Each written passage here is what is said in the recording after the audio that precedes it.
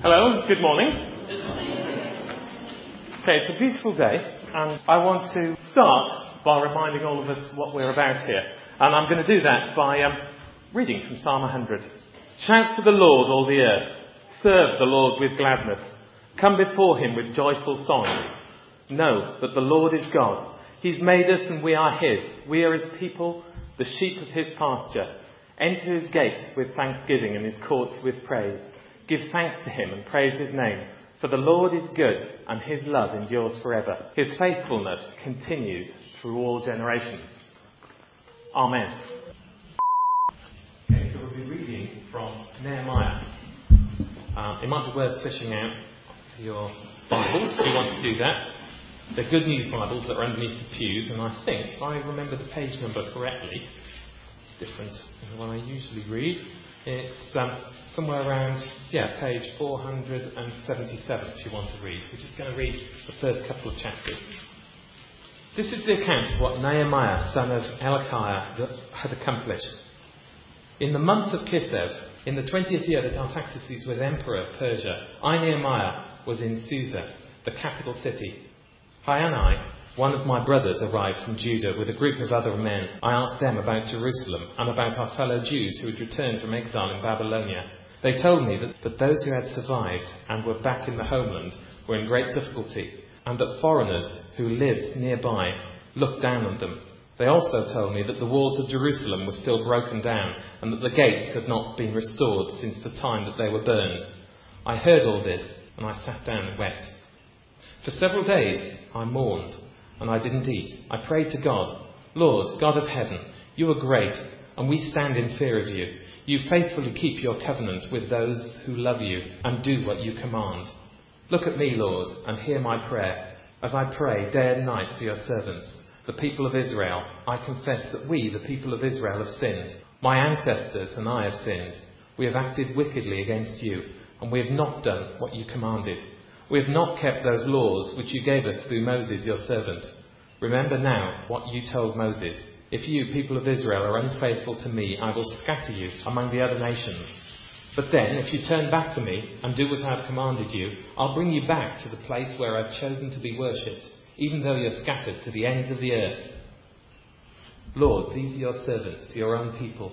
You rescued them by your great power and strength. Listen now to my prayer and to the prayers of your other servants who want to honour you. Give me success today and make the emperor merciful to me. In those days I was the emperor's wine steward. One day, 4 months later, when Emperor Artaxerxes was dining, I took wine to him. He'd never seen me look sad before, so he asked, "Why are you looking so sad? You aren't ill, so it must be that you're unhappy." I was startled and I answered, "May your majesty live forever. How can I keep looking sad when the city where my ancestors were buried lies in ruins and its gates have been destroyed by fire?" The emperor asked, "What is it that you want?" I prayed to God in heaven, and then I said to the emperor, "If your majesty is pleased with me and is willing to grant my request, let me go to the land of Judah, to the city where my ancestors are buried, so that I can rebuild the city." The emperor, with the empress sitting at his side, approved my request. He asked me, how long would I be gone? And when would I return? And I told him. Then I asked him to grant me a favour of giving me letters to the governors of the West Euphrates province, instructing them to let me travel to Judah. I asked also for a letter to Asaph, keeper of the royal forest, instructing him to supply me with timber for the gates of the fort that guards the temple, for the city walls, and for the house that I was to live in. The emperor gave me all I asked for because God was with me. The emperor sent some army officers and a troop of horsemen with me, and I made the journey to the West Euphrates. Then I gave the emperor's letter to the governors, but Sanballat from the town of Beth Horon and Tobiah, an official in the province of Ammon, heard that someone had come to work for the good of the people of Israel, and they were highly indignant. I went on to Jerusalem, and for 3 days I didn't tell anyone what God had inspired me to do for Jerusalem. Then, in the middle of the night, I got up and I went out, taking a few of my companions with me. The only animal we took was a donkey that I rode on. It was still night when I left the city through the valley gate on the west and went south past Dragon's Fountain to the rubbish gate. As I went, I inspected the broken walls of the city and the gates that had been destroyed by fire. Then on the east side of the city I went to the north to the fountain gate and the king's pool.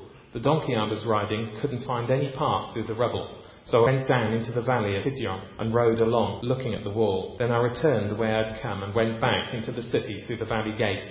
None of the local officials knew where I had been or what I'd been doing. So far I had not said anything against any of my fellow Jews, the priests, the leaders, the officials, or anyone else who would be taking part in the work. But now I said to them, "See what trouble we're in because Jerusalem is in ruins and the gates are destroyed. Let's rebuild the city walls and put an end to our disgrace." And I told them how God had been with me and helped me and what the emperor had said to me. They responded, "Let's start rebuilding." And they got ready to start the work. When Sanballat, Tobiah and an Arab named Geshem heard what we were planning to do, they laughed at us and said, "What do you think you're doing? Are you going to rebel against the emperor?" I answered, "The God of heaven will give us success. We are his servants, and we are going to start building. But you have no right to any property in Jerusalem, and you have no share in its traditions." Richard. Good morning all. Are we all well? Can everyone hear the level of sound? I'm the one person in Christendom, I was going to say, who the PA system doesn't work for. I think it's the static I produce or something. If you can't hear, wave to me. No, that won't help really, will it? Okay. Is it alright? Otherwise I'll go on to the other microphone. Yeah? Okay, that's brilliant. Great, excellent. Well, let's pray, shall we? Father, thank you for your greatness. Thank you that we're your children. Thank you that whatever we're going through, you're Lord. And it's simply for us to keep our eyes on you and to walk with you in terms of what you're doing. Lord, you graciously come alongside us. But you call us to walk with you. And we just pray that in our lives we would do that. And we just pray that we'd be open to your word to all of us. In Jesus' name, amen. At the Thursday night prayer meeting we had, to which everyone, the whole church is welcome, alternate Thursday nights, please come. It's a fantastic time. Opportunity to pray, share. God speaks graciously. And a couple of pictures he gave to us this Thursday, a number, but one in particular struck me. Going on in a sense from the one of the choruses we had earlier about being moulded. And you mould, don't you? You mould sort of soft, malleable things like clay and Play-Doh. Remember those days? Those of us who have gone through that stage. You can't mould solid structures. They sort of have a habit of breaking, don't they? So that really struck me this morning. And on Thursday, one of the images was reeds blowing in the wind. And it really struck me that he calls us, in a sense, to respond to the flow and wave of the Holy Spirit as it comes. That the Holy Spirit acts as a wind. We have also the picture of a sailing boat, tacking across the ocean. And the sails and the person sailing it responds to the wind as it goes to go in the direction it wants to go. And we're called to respond to the wind in that way. And the encouraging thing is, do you realise in the whole of your Christian life and experience, change is here to stay. Because there is, and there will never be a time, I can promise you this, where things in Christ will stay the same. Ever. Because as his children, even as children growing up in him, we grow up and we change. We were experiencing the blessing and joy of that firsthand with 3 teenagers in the family. And they grow and they change. And aren't they wonderful kids, all of them? Life's like that, but it's the same in our Christian experience, isn't it? He doesn't call us to stay the same. And one of the greatest challenges to change into maturity, or challenges to maturity, put it that way, is change. And one thing you can be absolutely sure about, if a time in your lives, Christian lives, ever happens where you're feeling settled, where you're feeling content, when you're feeling all is good with the world, God is in his heaven, the sun is shining, but it hasn't this summer, change is on the way. Why? Because Jesus isn't just gentle Jesus, meek and mild, sitting on a cloud. He's our Father. And he loves us. And he wants us to mature. He wants us to grow. He doesn't want us to stay Okay, when we're born again, we're little babies. And we have our little bottle, and we have our nappies. But he doesn't want us living out of nappies all our lives. He wants us to grow, otherwise we end up as big babies with big nappies. I won't take that any further. Let's just hold that vision there. And so it is just the same. It's just the same in life. It's the same in every situation. God wants us to progress. He wants us to move on. So in a sense we start, and rightly so, with seeing Jesus as Lord, Jesus as our brother, as our friend. His promises to us as new Christians are absolute. I will never fail you. I will never forsake you. I will always be with you. And that is true forever. But there then comes a stage when we grow and we suddenly realise that he isn't just Jesus, our brother. He happens to be our Lord, our King and our God, who commands obedience. And we move from the comfort of a child and family to the progression of children coming up to begin to take responsibility within those families. And remember, at the time these things were written, it was normal for the children to grow up, and as they grow up, to start doing the work. You know, if it's farming, they would help with farming. It's still like that in many parts of the world. Now, we've lost that in this country a bit. I keep wanting to send the kids up the chimneys, but will they? No. So it has changed a bit, hasn't it? You know. But when this was written, the idea of maturing and growing up as children in a family was that you took on more and more responsibility within that family to do what your parents were doing. So I say it's like that around the world in many places. And it's the same picture that God gives us. That in a sense, as we grow as children, he wants us to take on more and more responsibility. And I'm reminded in preparing this of 1 John. And where John speaks, says, children, this is 1 John 2:13. I know we've touched on it in the past. I write to you, dear children, because your sins have been forgiven on account of my name, and because you have known the Father. Okay? But then he goes on, I write to you, young men, because you have overcome the evil one, because you are strong, and the word of God lives in you, and you have overcome the evil one. We're moving from a state of simply loving the Father, which is fantastic, believe me, but actually to a state of beginning to use the word of God in a battle situation in which we overcome the evil one. Okay? And then he moves on and says, fathers, I write to you because you have known him who is from the beginning. In other words, as we move on to maturity in Christ, what changes? Yes, we continue knowing him as our loving Father. We continue to fight in the power of the word, but we come into a greater and greater, more intimate relationship that we might know him who is from the beginning. You know, imagine the privilege of when God said, Abraham, my friend, he spoke of Abraham, his friend. I mean, can you imagine the greatest honour that would be? Simon, God says, Simon, my friend. Christ is my friend. All of us, my friend. So as fathers, as mature in Christ, we're called to that we might come into that friendship of God. And this is an example, a simple example of our faith, of progression and maturity. And this is normal. And as I say, many of those changes come at times of crisis, where we have to dig deep into God. And it's normal. There's nothing wrong. It's normal. Okay? In a sense, it's very similar as a church goes on and matures. Alright? That in a sense that as a church, we have a choice, don't we? We have a choice. Every church has a choice. We've all been in many different churches and enjoyed them all immensely. Do we stay put as we are? Or do we change? Are we a structure, or are we an organism? Are we what do you call them? Those things that you see in clothes shops, dressed, what are they called? Mannequins, yes. Are we a mannequin, or are we a living body? Interesting concept, isn't it? Because mannequins, they always look very smart. They're always dressed superbly. You can tell most of my clothes come from the highest quality.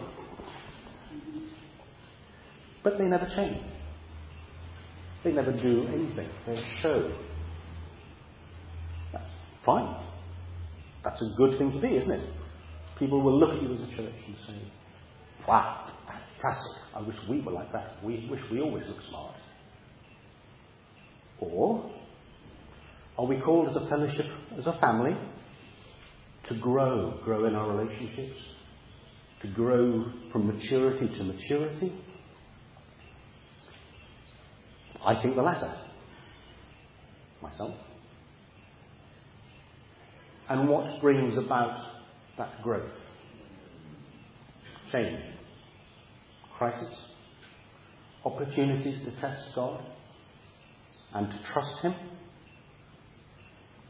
And because change is here to stay, and because we are an organic body of His body, and because we want, I believe from knowing you all, not as well as I will do, I want to much more, but everyone here is responding as we can to the flow of the Spirit in different ways. Let us not be surprised if from time to time our stability is shaken. This is normal. This brings about growth. This brings about opportunity to grow. And it's how we respond to that growth will dictate how much we grow through it. If we embrace the flow of the Spirit, if we embrace what God says through His Word, if we embrace and take hold of change, however painful it is, and it is painful, let's not pretend it's not. Change is painful. But if we will go through that change with Him and hear what He's saying, listen to Him, we will grow through it. And that change, that crisis, will become a springboard to what God wants to do. And what does He want to do? He wants to grow us into maturity, not just as individuals, but as a fellowship of believers. He wants us to have an impact out there. He wants the lost to be saved. He wants the hurt to be healed, to be comforted. He wants the sick to be healed. And in spite of everything else, He has found here a people who love Him, who have gone through difficult changes in the past, that I know, and who are still saying, yes, Lord, it's painful. We don't want to go through it again, because it was pretty painful last time, and uncertain. But I believe He sees here a group of His children who say, yes, Lord, in spite of all that, we want to hang on in here. We want to continue to grow. We want to continue to walk with you. We want to continue to see God's will done in Pershore and the Vale and in our communities. Because that's our heart, isn't it? That is what we want. That's why we're here. I mean, we're not here, are we, just because we have a nice Sunday morning service? Though we do. Yeah? We're not here, are we, just because, you're all a fantastic group of people. It's true, but that's not wholly the reason why we're here. There's more than that, isn't there? Because there's that longing in our hearts to present Christ out there to the world, to the young people out there on the streets. I remember a time when the police, in 5 vans, got onto the Abbey Park, and there was a drugs problem, there was a drinks problem, they rounded up some kids. Wouldn't it have been better, this was years ago now, but wouldn't it have been better if somehow a local fellowship at that time had managed to reach those kids? So they didn't have a choice of drugs or no drugs. They had a choice of drugs or Jesus. And it's for those of us living in the different communities that have that opportunity. And that's just a small part of what I'm sure God wants to do. Outreach into the town. A place where people can come and feel God's love and be changed and grow and find their inheritance in Christ. That's what we're about. That's what His heart is and has always been His heart. And at the moment, we are going through a time of change. We had some inkling of what, obviously, Mark had gone to preach with you. It was still a shock last Sunday when he had made his final decision. A shock. And that was for some of us who knew it might be coming. And God's called him to move on, and that's fantastic. But we're going to miss him. There's no question about that. He's a great guy, loves the Lord. And that gives us all a question, doesn't it? A, how can we support him through this time? How can we pray for him through this time? But also, how can we say, well, Lord, what are you doing here? Because I suspect God knew it was going to happen before we did. No, he might have heard on Sunday. I'm not sure about that. Which means that God's in it. Somehow. Yeah? God's in it. And therefore, God has an answer. And he's waiting for us to say, well, Lord, okay, for us, we're still here. We're not going anywhere. Now what? Now what? And I won't insult your intelligence, but you'll all tell me if I ask the question. But that leads us straight to Nehemiah, doesn't it? Are you struggling with that? Yes? Okay. That's obvious, isn't it? Now, the context of Nehemiah there was of a building situation. And they asked him how much was, should he read? And I thought, well, 6 chapters would be good, but is there time? So we got to 2, didn't we? But I'll just praise you the main points of that. Okay. Nehemiah, as you know, he was the, what do they call him? The cupbearer. No, actually, that was a very high-ranking position in the court. And it was a bit like, not quite a chancellor, but it really was a very intimate and close relationship with the king. You know, you had the privilege of, if someone was trying to poison him, they got to you first. It was great, wasn't it? But that was a great position there, which is why, when the Lord moved him through prayer and fasting to return to Jerusalem, he ended up as governor of Jerusalem. This is not a small position. So he wasn't a sort of a taster. Yes, a very pleasant, a slightly crisp Chardonnay, a bit heavy on the palate. He was actually very important. And he became governor of Jerusalem. And what happened? He went there, as we read, Andy read earlier, and he encouraged people to say, God wants to build the city. He wants to make the city great again. Because at that time, the walls had collapsed, the gates had been burned with fire, and there were no houses there. If we read that later on. Right? People were living in total destitution, and that's not the case here. Maybe you say, oh, but it's not the point I'm going to be making. But he had a vision. He had a vision, didn't he, of wanting to see Jerusalem to be great again, to be a place where people could return to, and a place that could go out and work as the centre of worship of God. Basically, that was their heart. And he called people together and encouraged them. And the first thing that struck me was that the range of people who were prepared to build. You go through the list. There were priests, Eliashib the priest. There were men of Jericho who weren't even in Jerusalem, and they came along. There were the sons of Hassanah, who lived nearby. Tekoa was a different place altogether. They came. Had the men of Gibeon, who were under the authority of the governor of Trans-Euphrates, which was a different region altogether, and he said, yes, go and help. Okay? And then you had everyday people, which in those days were everyday, and you'd probably see it slightly differently today. Perfume makers, goldsmiths, merchants, rulers, Levites, priests from the surrounding area, and many others. Everyone, the vast majority, got stuck in. It didn't depend on position or talent. Everyone got stuck in, which is fantastic. And something that was really encouraging, you have that list of, was when we had the mission day, the number of areas that people are involved in. I thought I'd encourage you this morning, because it's fantastic. Let's just go through the list of people in the church, not of people, but of functions that are fulfilled by different people. Okay, you've got the Alpha, you've got the creche, you've got the little ones, you've got the junior church, Pathfinders, youth, Little Fishes, Friday Club, Holiday Club, cleaning, communion preparation, fabric, flowers, hiring out the rooms, house group leaders, kitchen, leading worship, the messenger, music, notice boards, the open doors prayer, pastoral care teams, prayer group, preaching, looking after the electrics, projectors, laptops, publicity communications, readers, social events, sound system, trade justice, Thursday Club website, Women's Own. It goes on and on and on. It is fantastic here, and I think, as a group of believers, you can be really proud that everyone is involved in some way. And if you're not, there may be reasons for that, but the opportunity is there. And so it's just like it was in Nehemiah's time. Everyone was prepared to get stuck in. And that's fantastic. The second thing is they built as families. All right? Now this is quite an important point. Not just in the sense that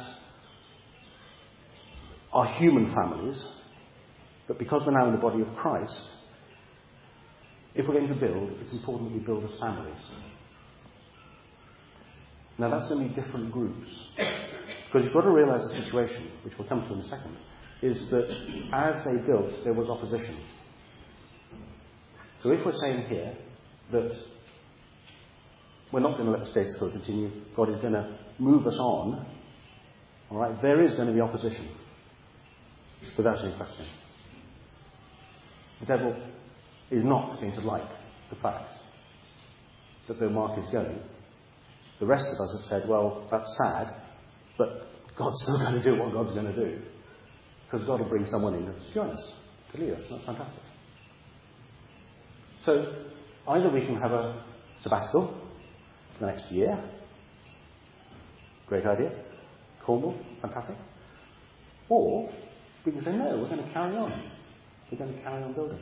We're going to carry on in prayer. We're going to carry on what we're doing. But part of that, one lesson from Nehemiah, is that they built as family units. Now, in our context, those family units could be house groups. They could be groups, function-based groups. They could be groups of friends who meet together to share the word and pray. But it's really important, because the problem they had, they were getting isolated on the wall. Okay? And if you're isolated as a Christian, you will get picked off. There's no question about that. You will. You know, other things will crowd in, and commitment will wane, and lose a bit of contact with the church family. And so, what I would encourage us all to do, as we think into this time that we're going through as a fellowship, is what is my family group? Where are those that I love? I'm good friends with, probably. But I can pray with and I can share with. And it could be house groups. It could be function groups. Okay? That's very important. It's very important. Because that gives not a negative, but a support structure where people are praying for you and you're praying for others. Because we can pray for the church, but it's hard to pray personally for everybody, isn't it? Okay? And so I would encourage us all to explore, where is my family group? It could be the Open Doors Prayer Meeting. It could be many things. Okay? We can't stipulate it, and there wouldn't be any intention to do that. But it is very, very important at this time, when we're thinking about how we're moving forward, to identify the group of brothers and sisters in Christ that we meet with, that we relate to, that we can support, who can support us. And then when the opposition comes, we're not left alone. So I just raise that as something for you to think about. Something to think about. Very important. The second thing, they expected opposition because they were building, and it came. All right? Expect attacks of the enemy. They'll come in different ways. Most likely, they will come from your fellow brothers and sisters in Christ. Not intentionally, but you'd be amazed how the enemy can turn from it. Amazed. All right? So don't expect it, but if it comes, resist it with the Word of God. Realise it's not bad, but it's not intended to hurt. Okay? That's one area it might come from. Cover it in love, cover it in prayer. The other thing that's likely to happen, and some in a sense perhaps have already found this, is that things will happen which waken up hurts from the past and cause you to close down. Not because of what's happening now, but it's a memory of what might have happened before. Which is why, again, it's really important to have people close to share. So, well, look, this is stirred up again. I'm finding it difficult. Can you just pray together about it? And there may be times when people pray in front of the church, and that's fine too. But certainly, if you've got a group of people you're close to, you can say, well, I'm just hurting by that. And just come alongside someone and pray with them and receive prayer. It means those things are going to be covered. And I'm sure the enemy will attack other areas as well. Okay? We can use that to good, in the sense that can strengthen us, that can strengthen our fellowship, that can strengthen our sense of commitment to one another, and provides a springboard for growth. Alright? So I would really, for that reason as well as the joy of fellowship, which is fantastic, but also in terms of moving forward and growing and maturing and resisting the attacks as and when they come, be part of a group. It doesn't have to be formal and official. It could be within a family, and that's fantastic. But it can be among friends as well. I'd really encourage that. So opposition came. What happened then? When the opposition came, they fought and they worked. In other words, we're all involved in different areas of the church. Those things need to carry on. But as they carry on, let's pray into them more and more. Okay? Because I think in a sense, as we continue to serve, as we continue to do our functions, it's really important that we see not just the function, but the ministry behind it. And we pray into the ministry. For example, an obvious one is obviously leading worship, which many do fantastically. That just draws us closer to God. And that's spiritual. But how about making coffee? How about welcoming people at the door? Those things, like welcoming people at the door, that could make or break how responsive someone is to Christ in that service. What's fantastic here is that every time we arrive, there's someone at the door saying, "Nice to see you, lovely smile." That's the work. But the service, actually, what does the service say? It isn't welcoming people at the door. It's saying, "Lord, bless this person as they come in, so that they feel your presence, so they feel what you're doing, and so that you can work in their lives." In the sense, the function, the service of welcoming at the door has a ministry of prayer, has a ministry of encouragement. That's really important. As Tony and others generally put the chairs out, the opportunity there to do that, that's the function. The ministry is praying for the people who are going to be sitting on those chairs. That's the ministry. Fantastic. And it goes on with social events. Social events are fantastically organised. That's the service. The ministry is praying that those social events might become places where God can work. So as the people of Nehemiah, we work and we pray. We work and we pray. We work and we pray. So that we're growing and moving on just from function, which I believe many people are doing fantastically, and beginning to feed into that process how we can use that function and service to draw more people to Christ, to strengthen the body, and to do glory to Him. And see every job you do, cleaning the kitchen, cleaning the building, doing the flowers, say, "Well, Lord, what is the ministry within this?" Because I'm praying to it. Because that'll strengthen what we're doing. That'll strengthen the walls, that'll put the gates up. And the other thing I would encourage, and all deacons would encourage, is if you're involved in groups doing things, I think I'd just ask the question, how often do we, as we organise different groups, pray with the other people in the same function? It's a challenge, isn't it? If we're organising events, or if we're welcoming people, or if we're whatever it is, there are groups of people who function together. Imagine how that would be strengthened if just for a short time every week, or every now and again, perhaps coming a little early, whatever it is, just for a few minutes, you got together as a group and said, "Come on, let's pray together." I'm not picking on the church welcomers, but it's an easy example. They do a fantastic job. They really do. But imagine coming 5 minutes earlier, and you may already do that. But imagine coming 5 minutes earlier and saying, "Well, let's just pray together, Lord. Just pray that people come through here, that you really bless them, and that they really be touched by your Holy Spirit and by your word today." People who make the coffee. You've got to be careful I say this, because you don't pray for people, Lord, we just pray for people who are going to be drinking this coffee. It doesn't come up quite the same right way, does it? But what is coffee? Coffee is an opportunity for fellowship, isn't it? So the people who make the coffee, fantastic job, beautifully done, get together before the service and say, "Lord, we just pray that the people, as they enjoy fellowship, you might minister to maybe newcomers." And something which is fantastic about this church is that newcomers come and they feel welcome. They just sense a real sense of love and fellowship here. Let's build on that. So people, well, I'm just making a cup of coffee. No one just makes cups of coffee. It's a fantastic service. The ministry within that is praying for the people, praying for the context. And as people drink coffee afterwards, there might be opportunity for ministry, there might be opportunity for prayer, there might be sharing of issues. But the Lord will really use that time. So there are no menial tasks in the church. There are none. Every task is an opportunity for service and for ministry. It's a fantastic opportunity. So round the walls, you get a picture of different groups, different families. Trowel in one hand, sword in the other, praying. Fantastic opportunity.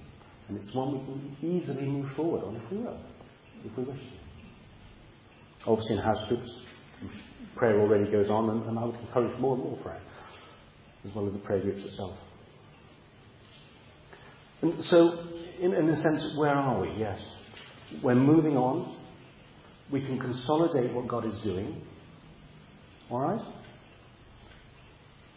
And from time to time, in terms of the prayer context, there will be times, as here, when a big attack came in, they said, well, we're split out on the walls. And Nehemiah said, when the trumpet blows, gather here, gather together. Alright? And there will be times, without doubt, be it by praying for Mark's successor or other events in the church, where the trumpet will blow. And where we will all, as a church, be invited to gather together and pray. And it may not coincide with the AGM. Okay? It may not be convenient. But it's a challenge, isn't it? Because if we take God seriously at His word, the enemy is going to take us seriously as well. And we're going to have to gather together for specific events and seek God's face. Humble ourselves and pray. Because if we will do that, God promises He will heal this land. He will make our outreach effective. Now, I leave that thought with you. It will happen at some point. And I would encourage us all to say, okay, I'll make a little promise to myself. When it happens, I'm going to be there. And so what we find gradually from the lessons of Nehemiah is that as family, as friendship groups, call them that, as house groups, as function groups, they were working and they were praying. They were working and they were praying. And I'd encourage each one of us, as we work, pray. Pray for one another. Pray for God's ministry. Pray for His presence. Pray that as a church, pray for the deacons, that they need prayer. That when the wind blows, when the Spirit moves, we all of us sway and follow and are sensitive. So important. So important. Obviously pray to get the right person. But it would be someone who is called to consolidate what God is already doing and build on that. We can pray for them now. God knows He knows who they're going to be. You can pray for them now. Pray for Mark. That he'll settle into his new context well and easily. He speaks very highly of him. It's fantastic. Amen. And so I think the challenge of today, of where we're at, is that God isn't going to stop because He's changing things in the church. But I think He wants us to understand that these things come, that we might grow, that we might mature, that we might understand what He's doing, and that we might have that opportunity to respond to Him and walk with Him and follow Him. I would encourage us all to do that. We have a great, great God. We have a great opportunity here. You know, there are needy out there. There are needy in the church. God wants to move and bless. And I, for one, want to be part of that. The deacons want to be part of that. I'm sure all here want to be part of that. You know, we're called here for such a time as this. You know, I'm sure we won't be found wanting. Let's pray.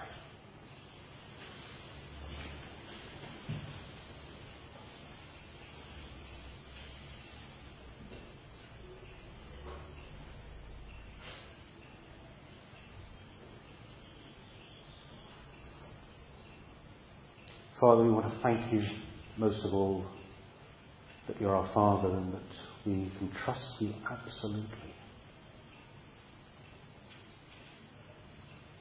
And as we grow up in our own families, sometimes when we're kids, we don't understand what the parents are doing or why they've done it. And it's the same with us as Your children. We don't always understand why you've done what you've done when you've done it. And that's fine. That's fine. Because, Father, we trust you. Father, it's our prayer as we stand here together as your people. And stand up to those of us who are away this weekend. Father, it's our prayer that as we go through this time, Lord, we see you consolidate what you've already started. And that, Lord, you turn our hearts to you in a way that builds on what you're doing and that helps us to move forward in love together. Lord, we share the pain. If there is a pain of not going, we share that together, Father. We don't stand alone in that. We share that together. We can be honest about it. It hurts. But, Father, we can also stand together as family and as subgroups within that. Stand together and pray together and do our work and our ministry and our service to see your kingdom established here. Your promise is you will not leave us comfortless. You will come to us. And you will. And you do.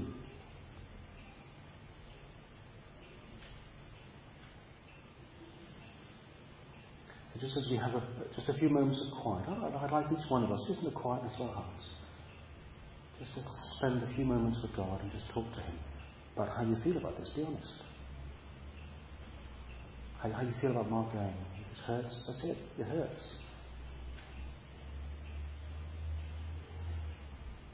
It's really just to give ourselves afresh to him as our Lord, as our Saviour, as our Father, as our King, as our God. That he may renew us through this process.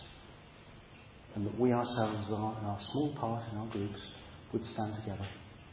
And that we as a company of believers would stand together and support one another, strengthen one another, and encourage one another. Really to take hold of what God is doing and to move forward. Let's just have those moments of quiet.